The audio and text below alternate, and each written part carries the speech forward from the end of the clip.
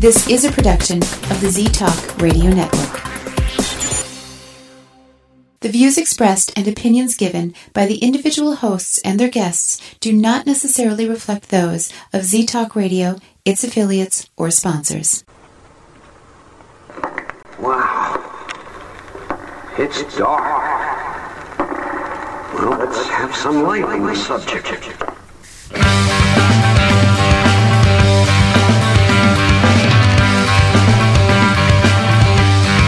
Put on your critical thinking caps and please refrain from hugging. It's time for Dimland Radio with your host, Jim Dr. Dim Fitzsimmons.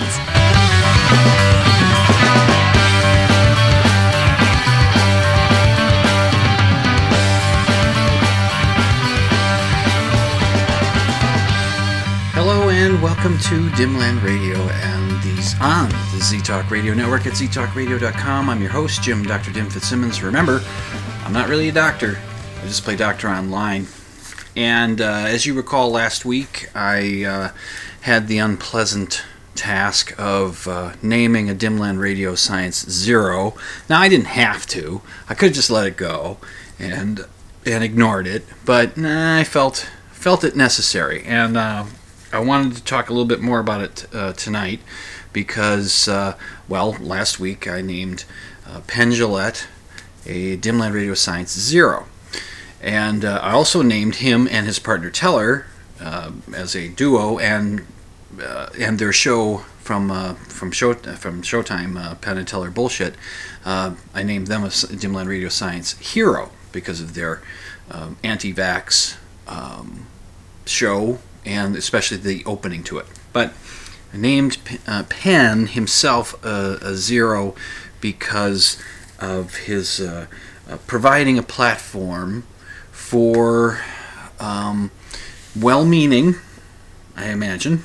I don't think these guys are frauds. I think they're well-meaning and they think they're possibly helping, and maybe they are helping, but they're not really, from what I understand, not being very, very, very scientific. So Penn is giving these guys a platform to spout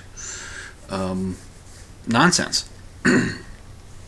And the reason why I want to talk about it some more is because Penn has responded to his critics.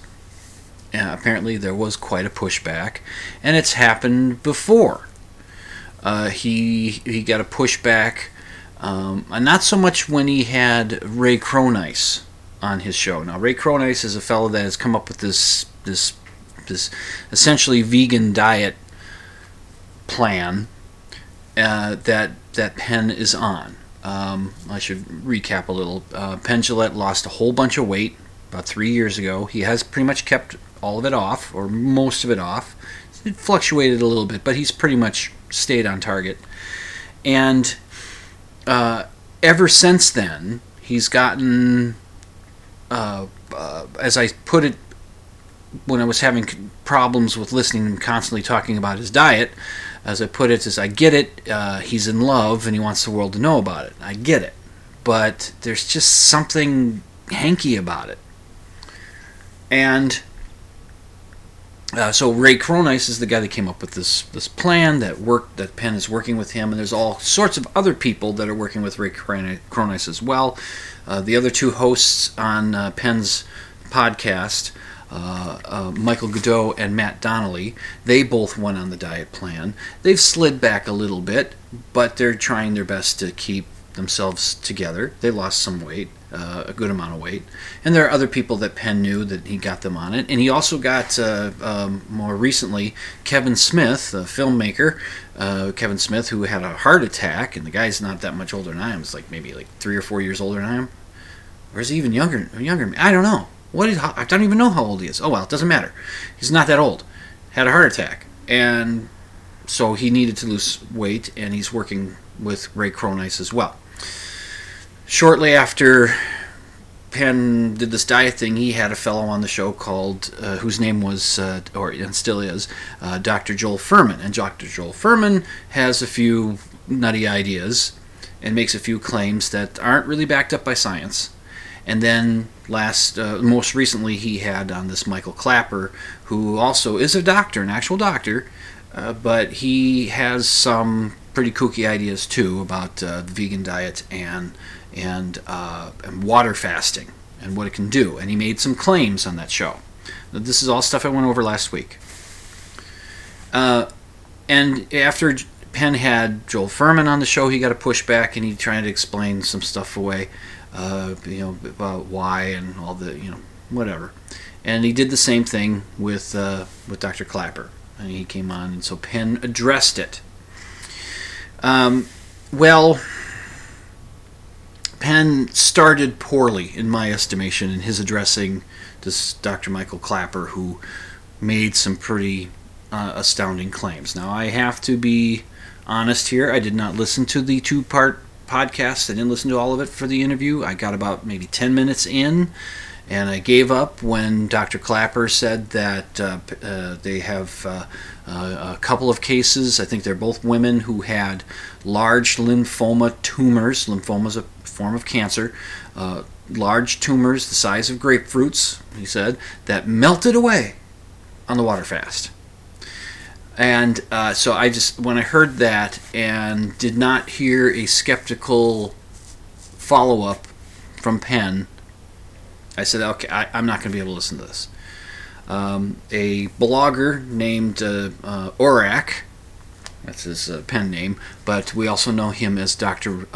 David Gorski, who is a doctor, medical doctor. He's a surgeon, knows medical science and knows these procedures and such, and knows how to look for information about certain claims and that. And he has an expertise, and he wrote a lengthy review of the interview, and he pointed out all these problems, and one of those problems was the melting away of this tumor, which Gorski said that this particular kind of tumor, I think I have the percentage correct, will on its own, 20% of the time, go into remission.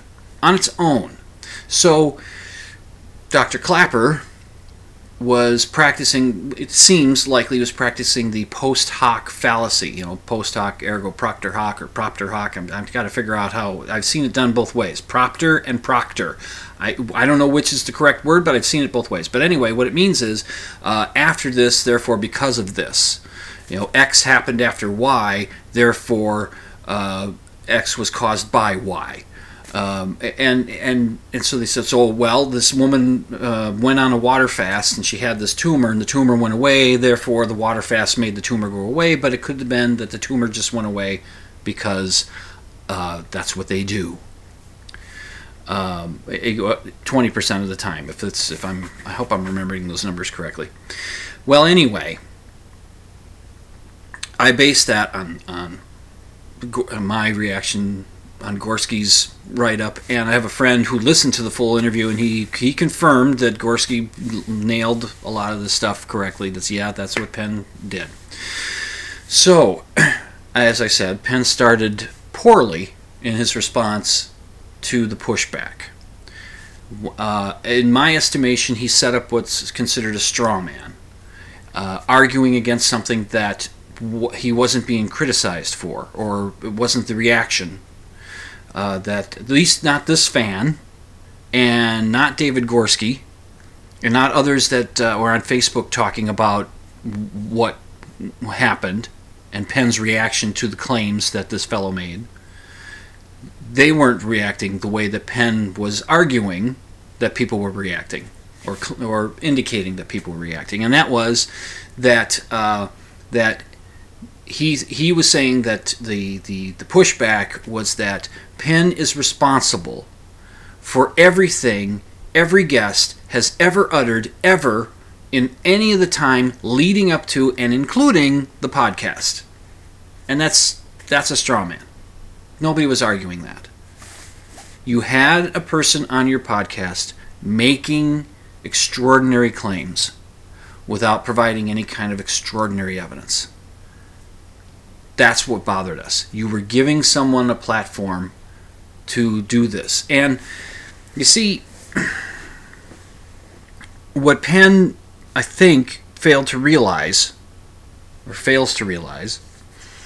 is that he and his partner Teller had a Showtime program, on Showtime, the cable channel, Penn and Teller Bullshit, for 8 seasons at 10 to 13 episodes a season, in which they called bullshit on ghosts and ghost hunting, Ouija boards, psychics, talking to the dead, lie detectors, the death penalty, PETA, feng shui, alternative medicine, the anti-vax movement, conspiracy theories, Alcoholics Anonymous, cryptids, including Bigfoot and Loch Ness Monster, and fad diets.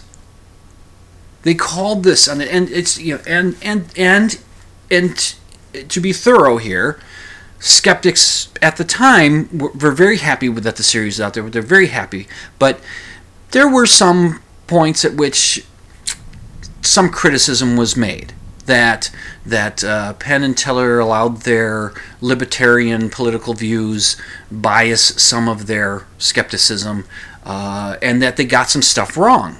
And Penn has admitted that they've gotten some stuff wrong. He said we should do a bullshit. He says it several times. They should do a follow-up bullshit show called The Bullshit of Bullshit, in which they go through the stuff they got wrong. One of the things they got wrong was that they were claiming that secondhand smoke is not a significant health threat. Or a health hazard. It turns out it is. I mean, there's a definite health hazard there for secondhand smoke.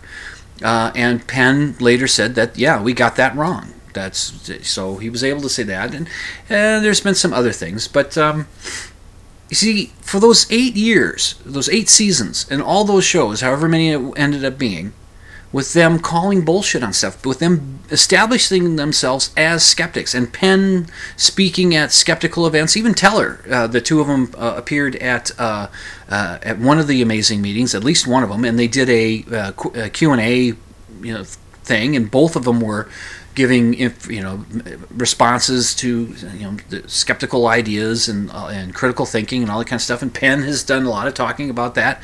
Otherwise, you guys Penn and Teller have established themselves as skeptics. And then Penn does not get skeptical about these claims. Remember, they did a show, like I said, they did a show about diet fads. And it's not that the vegan diet can't work. I'm not saying that it doesn't work. Obviously, Penn's lost weight, and he's been keeping it off. The difficult part of any diet to lose weight, and the difficult part is keeping the weight off. Pretty much any diet you go on, you will lose weight. It's just, can you maintain? And there's Brian Dunning. He's a skeptic, and he does a podcast called Skeptoid. He also has a video series that he does on YouTube called In Fact. And he's had a recent one where he talks about a McDonald's Big Mac diet, in which he says you could eat 3 Big Macs a day. Big Mac for breakfast, Big Mac for lunch, Big Mac for dinner, or supper, however you want to call it. But, 3 meals a day. And along with that Big Mac, you have an orange. Now, I don't think he mentioned it, but if you're one that needs something to drink when you have a meal, a glass of water, because you ain't going to get any calories from a glass of water. So you get a Big Mac and an orange, you're going to get pretty much everything you need nutritionally, as far as vitamins, minerals, that kind of stuff. You're going to get that, and you're going to get about 1,600 calories in a day eating that diet.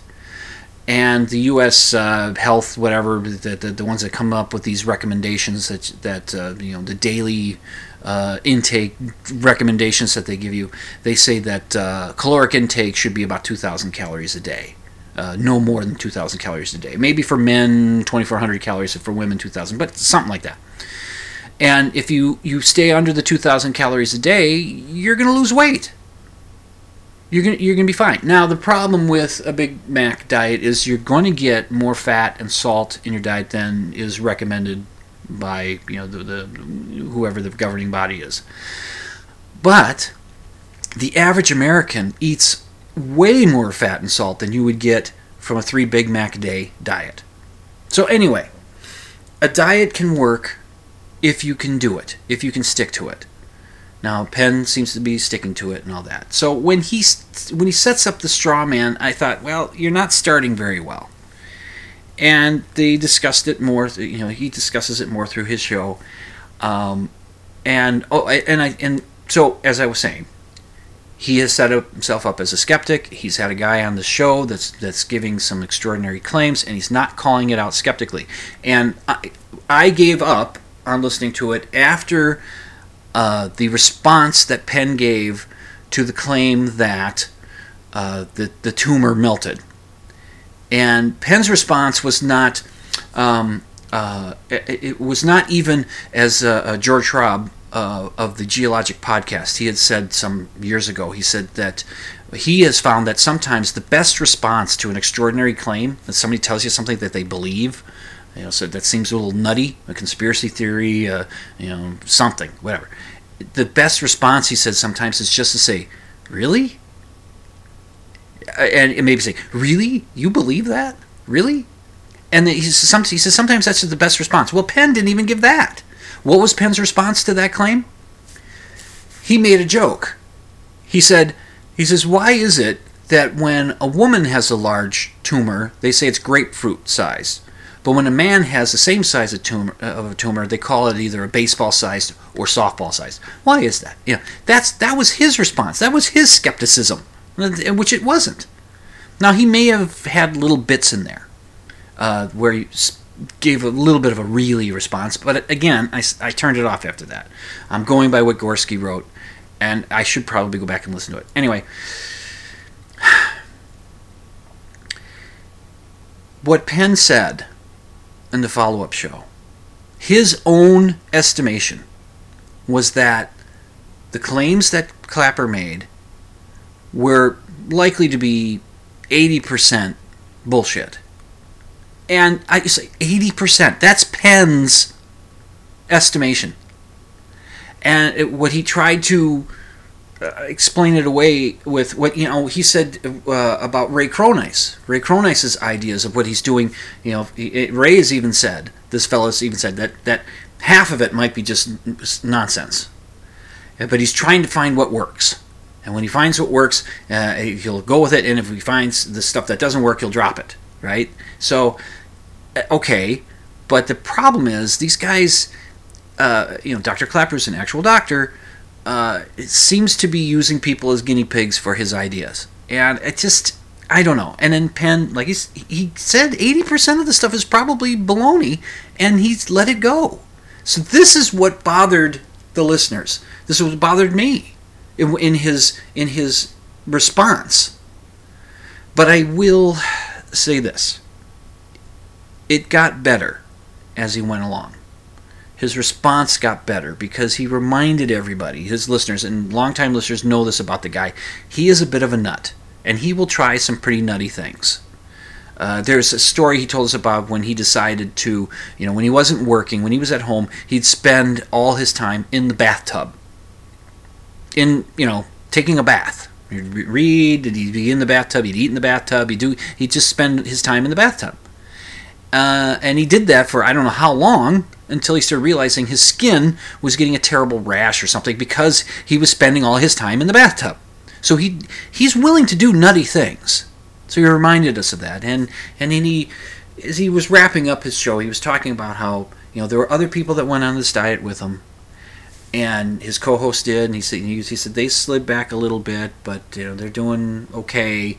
But he said I slid a little, but I'm keeping up at it.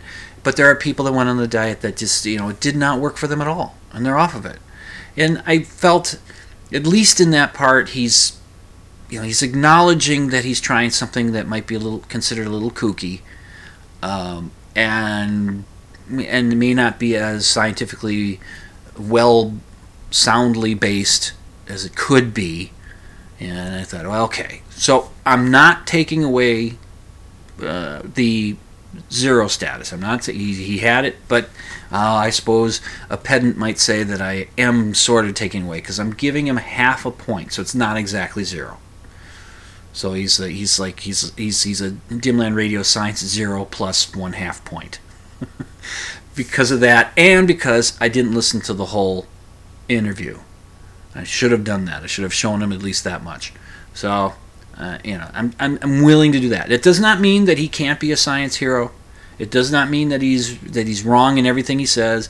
It does not mean that I'm not going to listen to his podcast anymore. It doesn't mean that. It just means that he's human, and skeptics are human, and they're prone to having blind spots, or as Penn said on the bullshit show, he said everybody got a gree, which he defined, which they defined on that show as a crazy idea that people just aren't ready to give up yet. And so Penn's got a gree, and so when I listen to his podcast now, if he starts to go a little too long about the diet stuff, I fast forward a little bit. So there you go. It could be worse. But what is really good right now is I'm going to take a break. You're listening to Dimland Radio on the ZTalk Radio Network at ztalkradio.com. I'm your host, Jim Dr. Dim Fitzsimmons. I shall return after this break.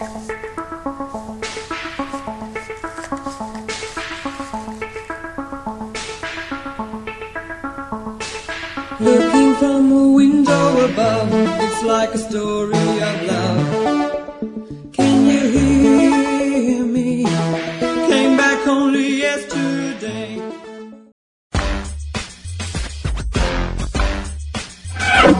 You know, if I can maneuver into a tight parking spot at the mall, I'm pretty much sexually satisfied. And I've been to the mall twice today already.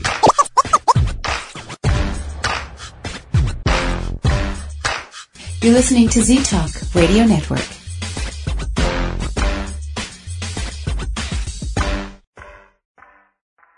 This is Meryl Streep. There's so much in life we can't control. But here's something we can: colorectal cancer. It's the second leading cancer killer in the U.S., but it is almost entirely preventable.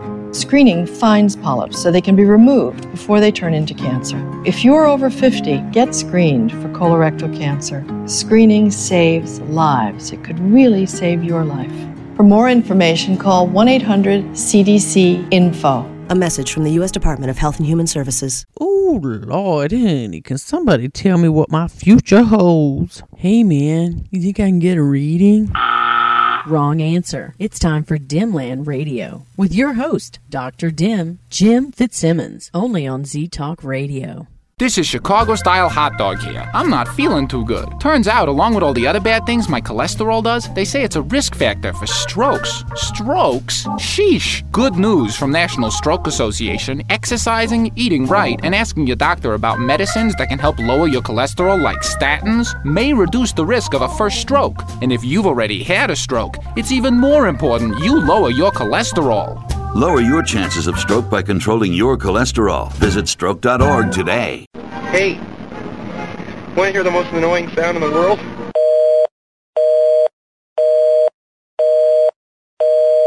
You're listening to ZTalk Radio Network.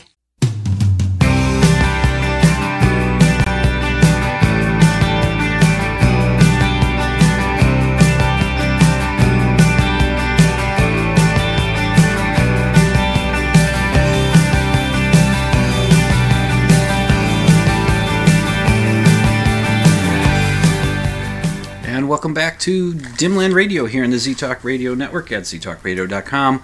I'm your host, Jim Dr. Dim Fitzsimmons. Now, last week, I talked a fair amount about movies, or at least a good little chunk segment of the latter part of the show. Talked about the two versions of the Maltese Falcon that I've seen. The 1931 version that wasn't so good, and the 1941 version that is a nearly perfect movie. I mean, it's my all-time favorite film. Although there are times, you catch me at a different time, and I might say Casablanca is my all-time favorite film. But the Maltese Falcon tends to occupy that spot a lot more often. There are other films that I like to watch a lot, quite frequently. I watch The Hunt for Red October quite frequently. There are others. Jaws, I'll pop that in every now and then, and that. But anyway, I thought I'd spend a little more time talking about some movie stuff, if you don't mind. And if you do mind, well, I could talk more about the diet. No, okay, I won't do that. First, I want to talk about a couple of tropes, movie tropes, that bug me. Now, they're not the worst things that are in movies. There's worse stuff that's our tropes that happen that can bother you. There are other things, little ones like the character in an action movie walking away from an explosion without flinching. We see that all the time. Somebody jumping onto the ground, they land in that 3-point stance. That happens all the time in action films. And there's one other thing that happens in action films quite often. You've probably seen it hundreds of times. And it goes back a long time. I have a couple of movie tropes, and this one goes back a long time. The other one is a little more recent. But the one that goes back a long time is this idea that Hollywood has, is that human beings have these super strong hands, or at least their upper body is just terribly strong. And what I mean is, what they show is, there's so many times when a character is jumping across a chasm and they just barely reach the other side, and their hands reach onto the ground or the top of a roof or something, and they slide and they catch, with their hands, and they catch themselves and keeps themselves from falling.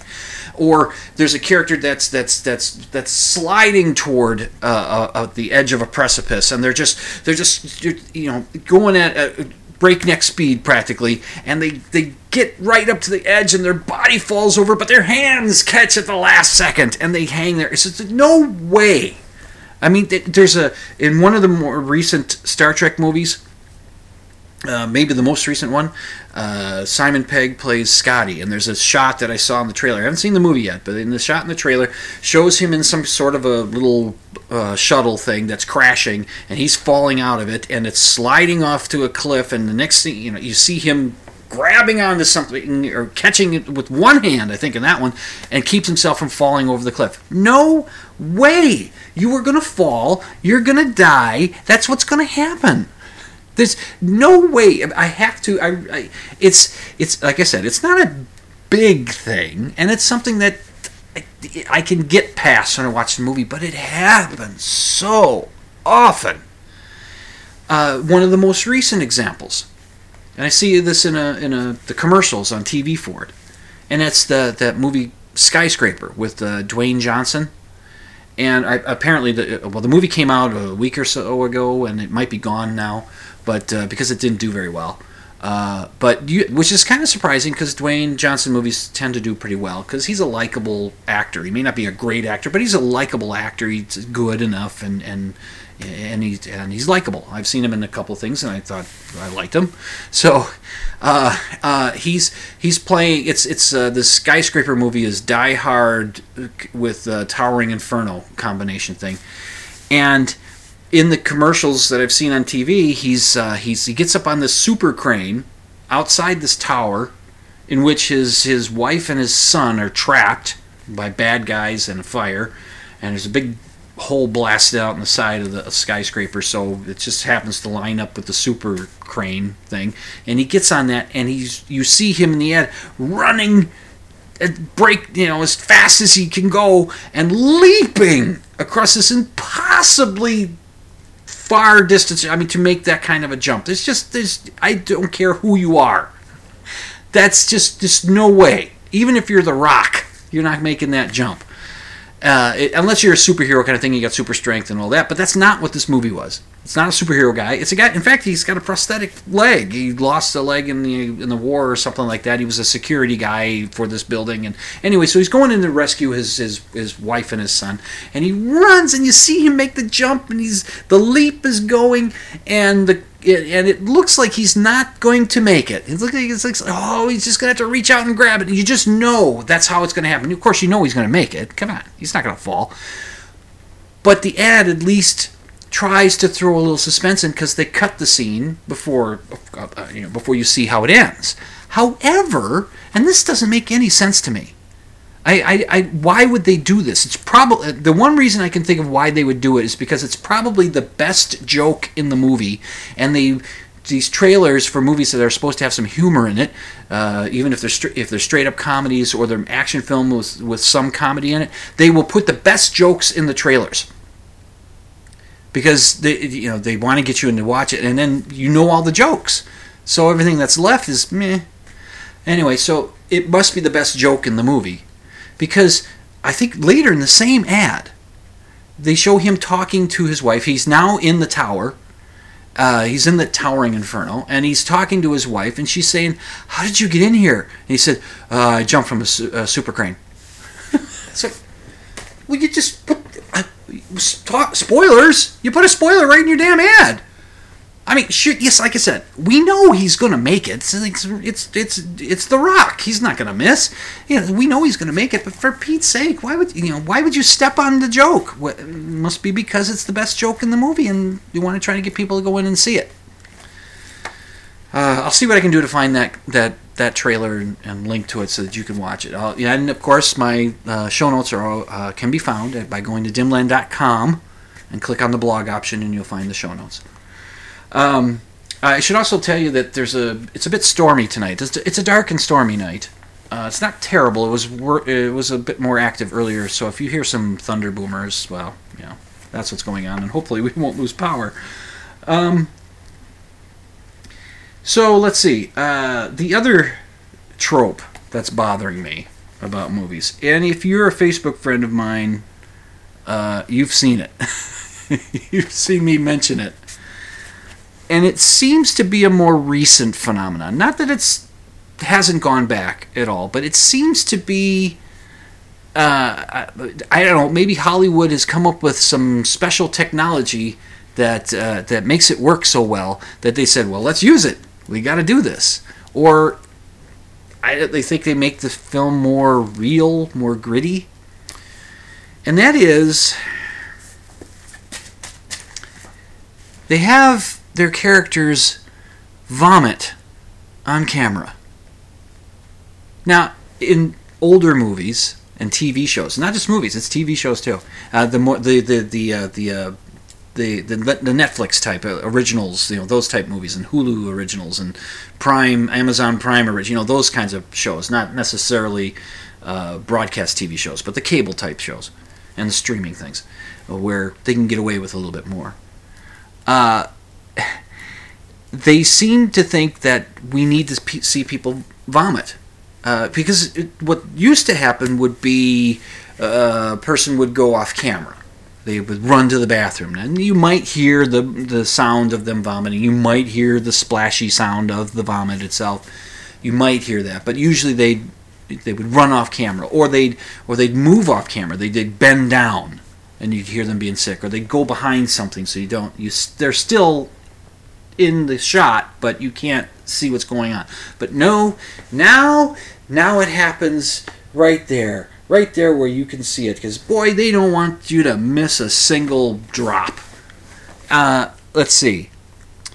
We watched The Wrestler just recently. That's Mickey Rourke's big comeback film that came out. Did I write down when it came out? I don't remember. I didn't write it down. It doesn't matter. But it wasn't all that long ago. And he plays a wrestler that's kind of aged out of popularity, but he's still trying to keep it going. And he still does have a legendary status. So if he would really, they're trying to set him up for a big match at the end of it. And it's a very interesting insight into the world of professional wrestling about how these guys work with each other and how they plan stuff and that kind of thing. And I'm not saying that the wrestling is fake. These guys can get hurt, and they do get hurt. But they have to know what they're doing, and they work things out and all that. But there's a particularly rough match that he was part of in this film. It seems to be done for more of a gross out for the audience. They have barbed wire in the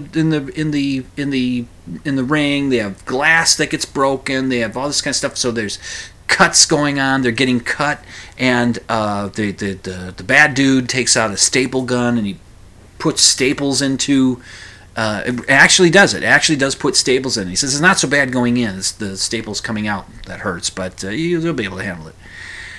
And so he does this match with him. And after the match is over, and we see them go back to the locker room, and there's a guy back there that cleans them up and stitches them up if they need stitches, and pulls all the staples out and cleans up the wounds, glues them shut, or sutures them shut, and cleans them up. And he's doing this with Mickey Rourke's character, Randy the Ram, and so the Ram is sitting there. And he's getting this taken care of, and he's finally, the guy finishes up, and he says to him, says, "Okay, you can, all right, Ram, you can take a shower now." And the camera is set behind Randy, and we're looking at his back, and we're seeing all the scars on the back. And the camera comes around. Randy's sitting down. The camera comes around, and you see him from profile. At that moment, you could practically see the pea soup in his mouth. You could practically see it. And I knew that before that scene's over, he's going to be vomiting. I knew it. I knew. I've become aware of the telltale signs, because they're holding some pea soup in their mouths or whatever it is, and their mouth is just not held naturally. These actors are trying to look as natural as possible, but they can't help it. So he gets up, he walks across the room over to the showers. He's just at the doorway that goes into the shower room, leans against some lockers, kind of pauses, and I said to my wife, "And he'll vomit." And he vomited. Boop, down on the floor. There it was. We were watching Call Me By Your Name, another good movie.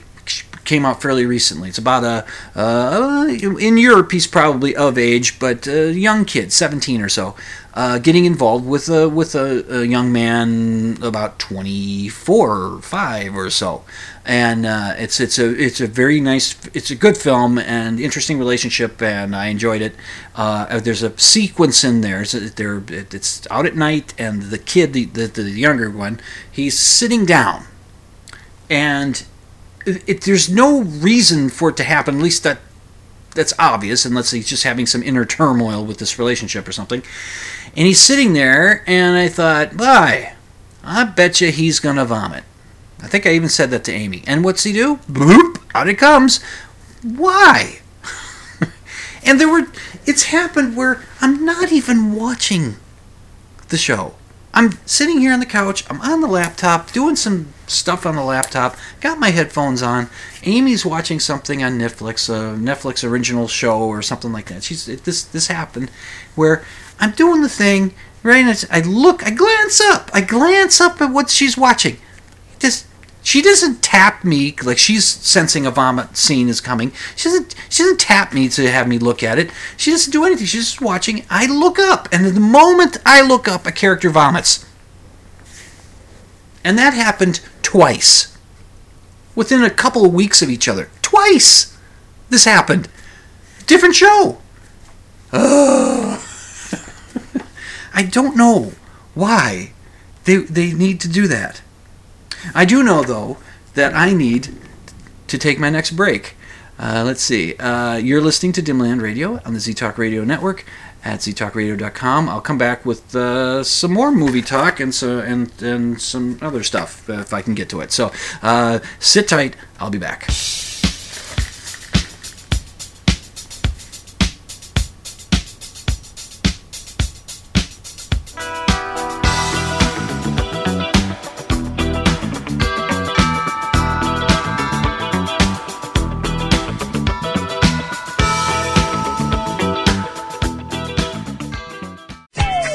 You're listening to ZTalk Radio Network.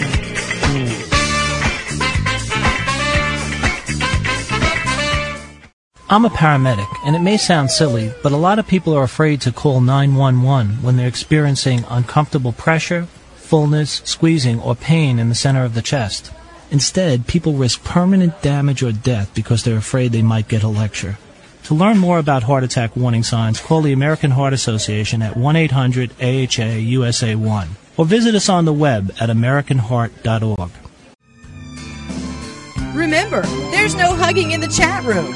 You're listening to Dimland Radio on Z-Talk Radio Network.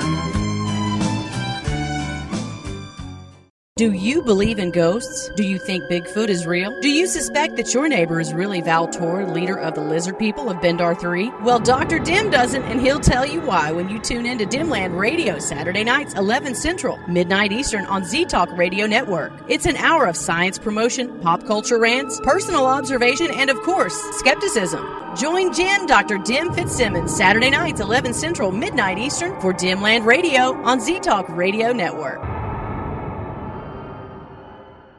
I am living on Channel Z.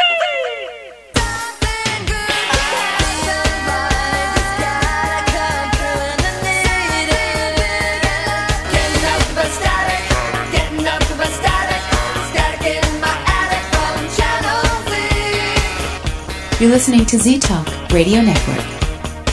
I am living on Channel Z.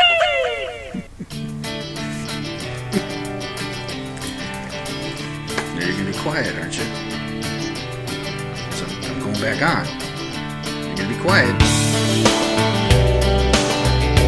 Alright. So far, so good.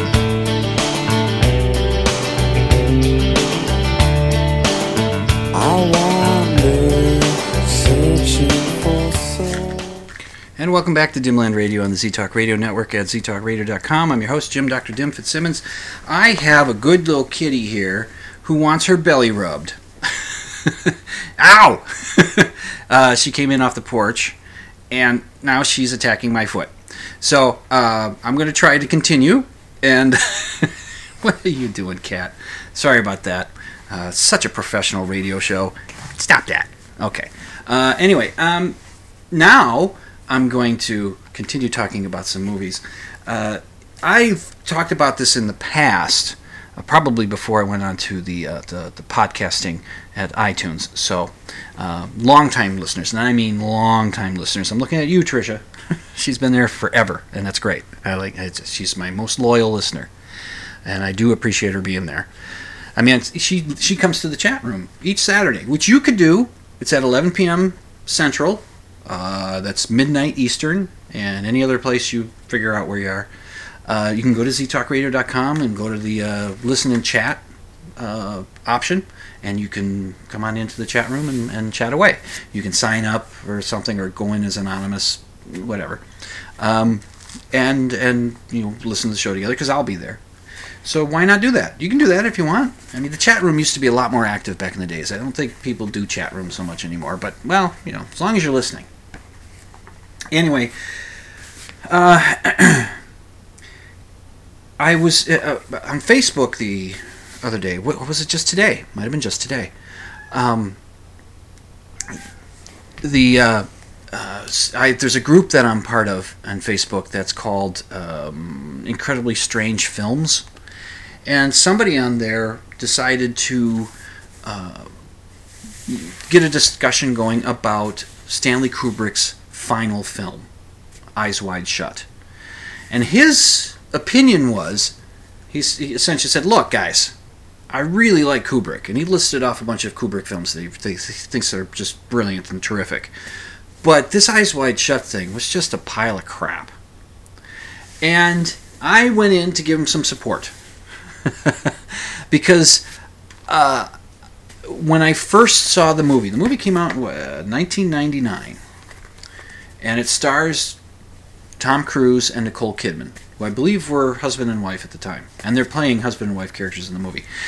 And I went and saw it on my own. And it had, it looked great. The cinematography is fantastic. And it's loaded with naked women. Really nice looking naked women. And not a fake boob in the bunch. It's got a fair amount of sex in it. And it's got naked Nicole Kidman. So, I mean, that right there you go. There's a classic right there for you. It on first viewing, it moves along at a pretty deliberate pace as it tells its story. It's, you know, and Kubrick's films, a lot of them, move at a deliberate pace. 2001: A Space Odyssey, The Shining, they move at a they take their time to get to where they're going. And you may not understand where they go. 2001: A Space Odyssey, I don't know what the ending means necessarily. It's open to interpretation. The Shining, not exactly certain what that ending's telling you, but it still works. I mean, both those films work. They're fascinating throughout. Their tension builds to something. In Eyes Wide Shut, the tension builds to nothing. Nothing happens. It sets up several opportunities for something to happen, something big to happen, and then nothing happens. It's just, anyway, so I didn't know exactly how to react to it when I first saw it. Second time I saw it was with my wife. It was through Netflix. It was early on in the Netflix days. We got the DVD, and we're watching it, and we're laying on the couch, or I'm sitting on the couch, and she's kind of laying against me, so I'm behind her, and we're watching this thing, and I couldn't have been more bored. I knew where the movie was going, which was nowhere, and it was just so boring. Who would have thought a movie with so much nudity and strong sexual content and a naked Nicole Kidman's butt could be so boring, so Now, some of the people in the chat think it's great. They love the movie, which, that's great. It's fine. It just did not work for me, and apparently this other guy. It just didn't work for us. And you got lots of situations are put in there, but it's just, it was just terrible. But, okay, I've got other movies that I can recommend to you that you would think, because of the nature of those movies, that they wouldn't be as interesting. One of them is from 1957. It's 12 Angry Men. I've talked about this movie in the past. I've recommended it in the past. We just watched it the past Sunday. My son saw it for the first time, and Amy and I, the three of us watched it, and he enjoyed it. I said, I think you might like it. I think you think you might enjoy what this movie does. And what is that movie? That movie is 12 actors, 11 really good character actors, and a leading man, Henry Fonda, just talking for an hour and a half and arguing. The tensions rise and then they cool off, and it heats up again and it cools off. It's up and down and it twists around, and it's all just talking. There's no naked ladies in it. There's no ladies in it at all. There's no sex in it. It's just, Nicole Kidman wasn't even born yet. So it's just them talking out this case, and it's fascinating, and it's riveting, and you get more out of it the more you watch it. You catch little things that you didn't notice before. One of them I'm going to mention to you in the three cool things, if I can get to them. And the one thing that you do notice is that it doesn't quite reflect real life, in that I've been on a jury and we sat around a table having a discussion, but none of us stood up to talk, and none of us stood up and started walking around. Well, that's what happens frequently in 12 Angry Men, but they're trying to make some visual interest kind of stuff happening. But that's just, the whole movie essentially takes place in one room, and it's all talking. Temperatures flare. There's some threats made a couple times, but it's all just talking. Okay, here's another one. This is another movie. This one's much more recent. It's called The Room. It's from 2015. Amy and I just watched it this week, and I had watched it before, and she hadn't seen it. And it's streaming on Netflix. If you wanted to watch 12 Angry Men, you can watch it on YouTube and pay like $3 or something to watch it on that. I saw that today. I don't think it's streaming on Netflix, but you can check it. But Room is streaming on Netflix. And that one stars Brie Larson and this fantastic kid who, I don't know how old he is in the movie, but he's playing a 5-year-old. And his name is Jacob Tremblay. He was excellent. He was absolutely believable through the whole thing. And half of the movie, and I'm going to spoil it just a little for you here, but you got to figure that they do get out of the room at some point. Half of the movie takes place in a shed. Now, it's a deluxe shed. I mean, it's a big shed. It's got a little closet in there. It's got a bed, a bathtub, a toilet, a sink, a little kitchen sort of area, table and that. It's got an air conditioner, it's got heat, it's got electricity. So, it's sizable, but the only window that it has is a skylight. And Brie Larson plays the mother who got kidnapped when she was 17 by this fellow that's only referred to as Old Nick, who captured her, tricked her to helping him with his sick dog, and he's been holding her as when the movie starts for 7 years. And he knocked her up, and she had this kid, and this kid, the only life he's known has been in this shed room. This is all he knows, and you're there. You don't feel claustrophobic. At least I didn't watching it. Room seems pretty big the way they treat it in that first half of the movie. You see room later, and it suddenly seems small. And they even remark about it. And they do get out. Halfway through the film, there's a plan to get out. And then the next half of the film, it deals with how these two people who have been locked away, her for 7 years, him for his entire life, how they react to the world when they get out to it. It's fascinating, and I'm telling you, the kid is terrific. And there's excellent. Brie Larson's terrific in it, and her parents and family. It's just it's a solid movie, and that one is streaming on Netflix. But if that one's not enough for you, there's another movie, and it's okay. So compare that to Eyes Wide Shut, though. Half the movie takes place in a shed, and it's still more interesting than Eyes Wide Shut. This other one I'm going to talk about, this one we just watched this week as well. It is streaming on Netflix also, and it's called Locke. It's L-O-C-K-E. That's the name of the lead character in the movie, who is played by Tom Hardy. His name's Ivan Locke, and he's a foreman for a construction company, and they have a huge project set up. It takes place in the UK. And he's in charge of. There's a gigantic concrete pour that takes place the next morning, and there's all sorts of things to be sure that are taken care of and be ready. The movie starts with Tom Hardy getting into his car, and he's driving along, and you can tell there's something on his mind. You can see he's sort of thinking away in there, and he gets to a stoplight, and he puts on his left turn signal. And he's waiting, and the light turns green, and he still sits there, and the vehicle behind him starts honking at him. He flips this turn signal to right turn, and he turns right, and that starts us off. Now here's the thing.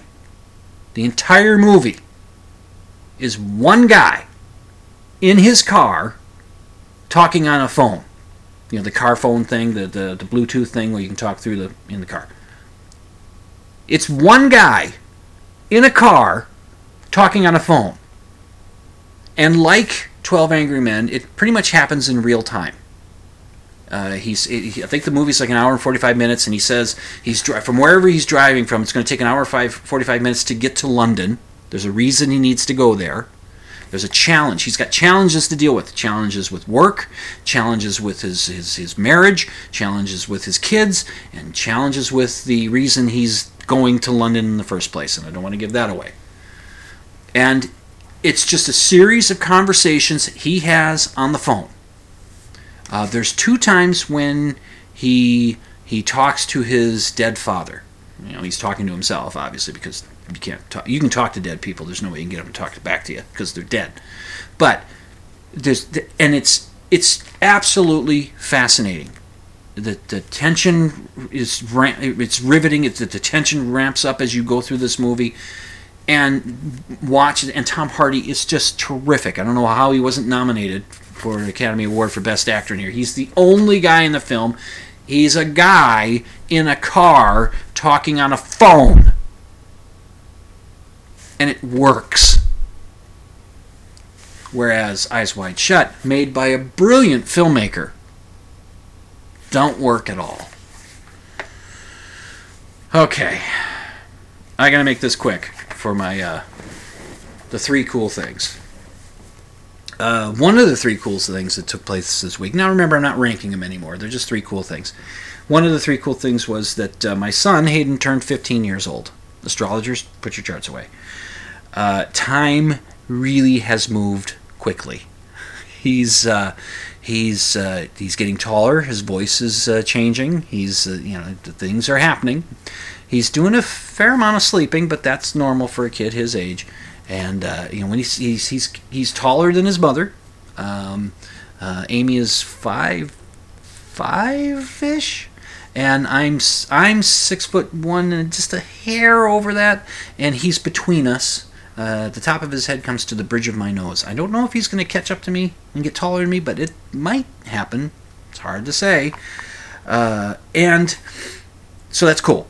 We did a simple night. We watched The Office, the American version of The Office on Netflix, and had pizza and just hung out at home and had some cupcakes, and it was nice. Let's see, the other cool thing. Okay, 12 Angry Men. Again, I'm going to mention this again, and I'll link to this.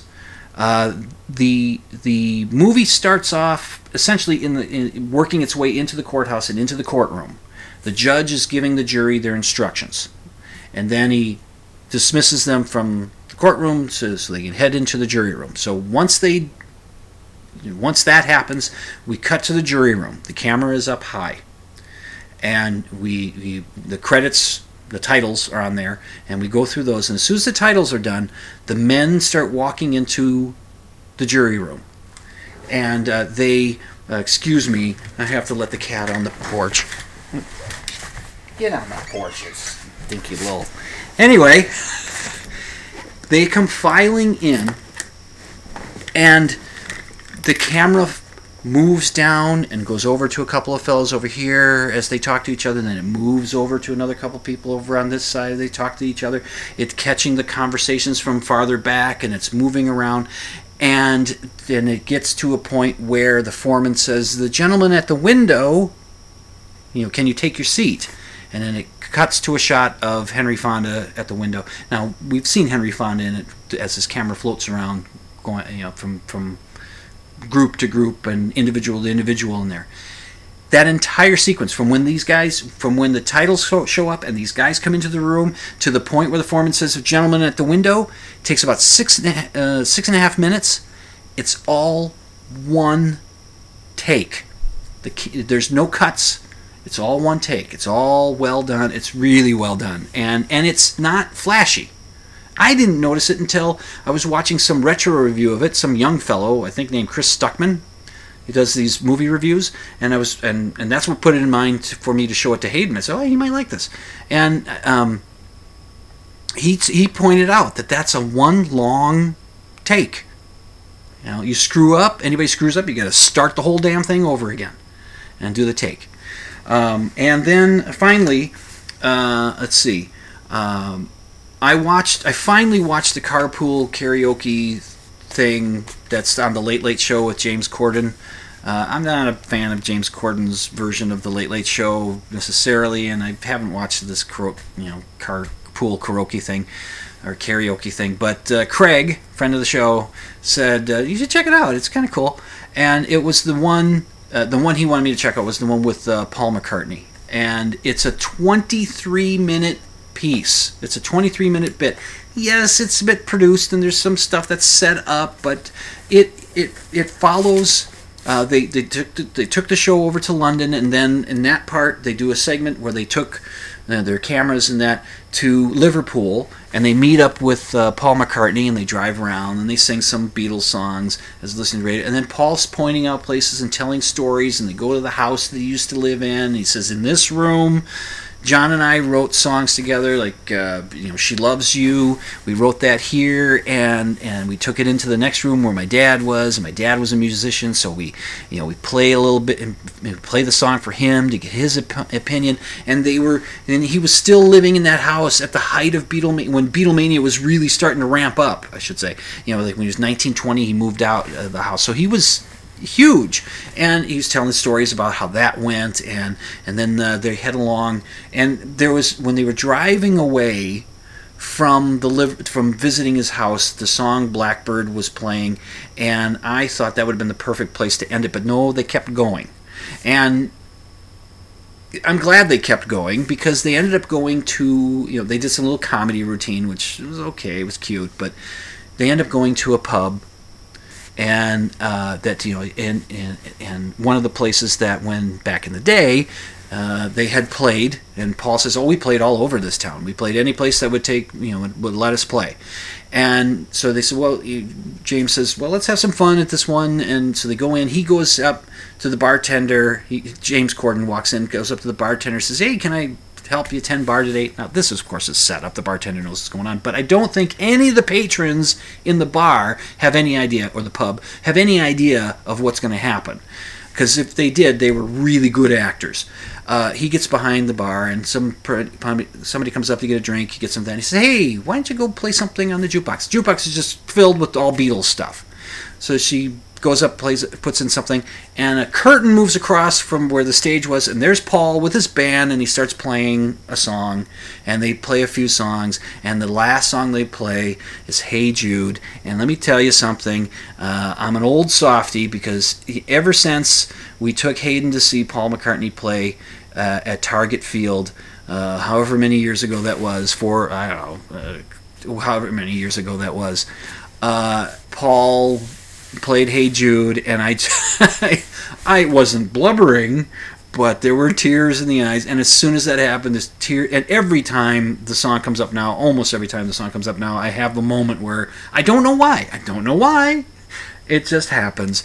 Maybe I'm just too much of a softie. Good night, doctor. Oh, I made it to the end of another show. How do you know? What do you think of that? Anyway, remember that extraordinary claims require extraordinary evidence, and you should stay skeptical. This is your host, Dr. Dim Fitzsimmons. You've been listening to Dimland Radio on the Z-Talk Radio Network. And let's see, what else is there? Oh, yes. Be sure to sleep with the lights off. And we'll see you next week.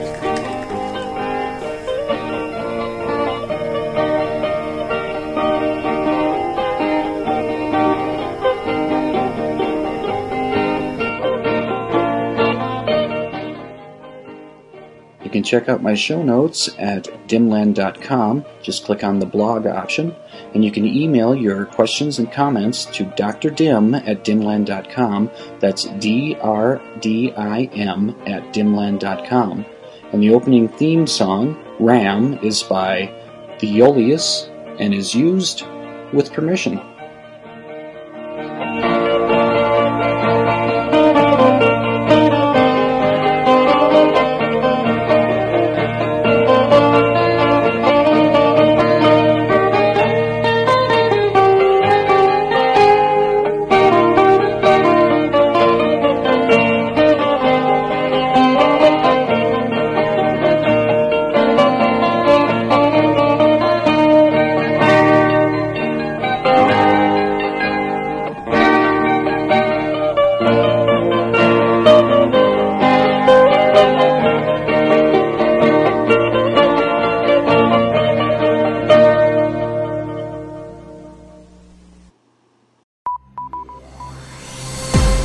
This has been a production of the Z-Talk Radio Network.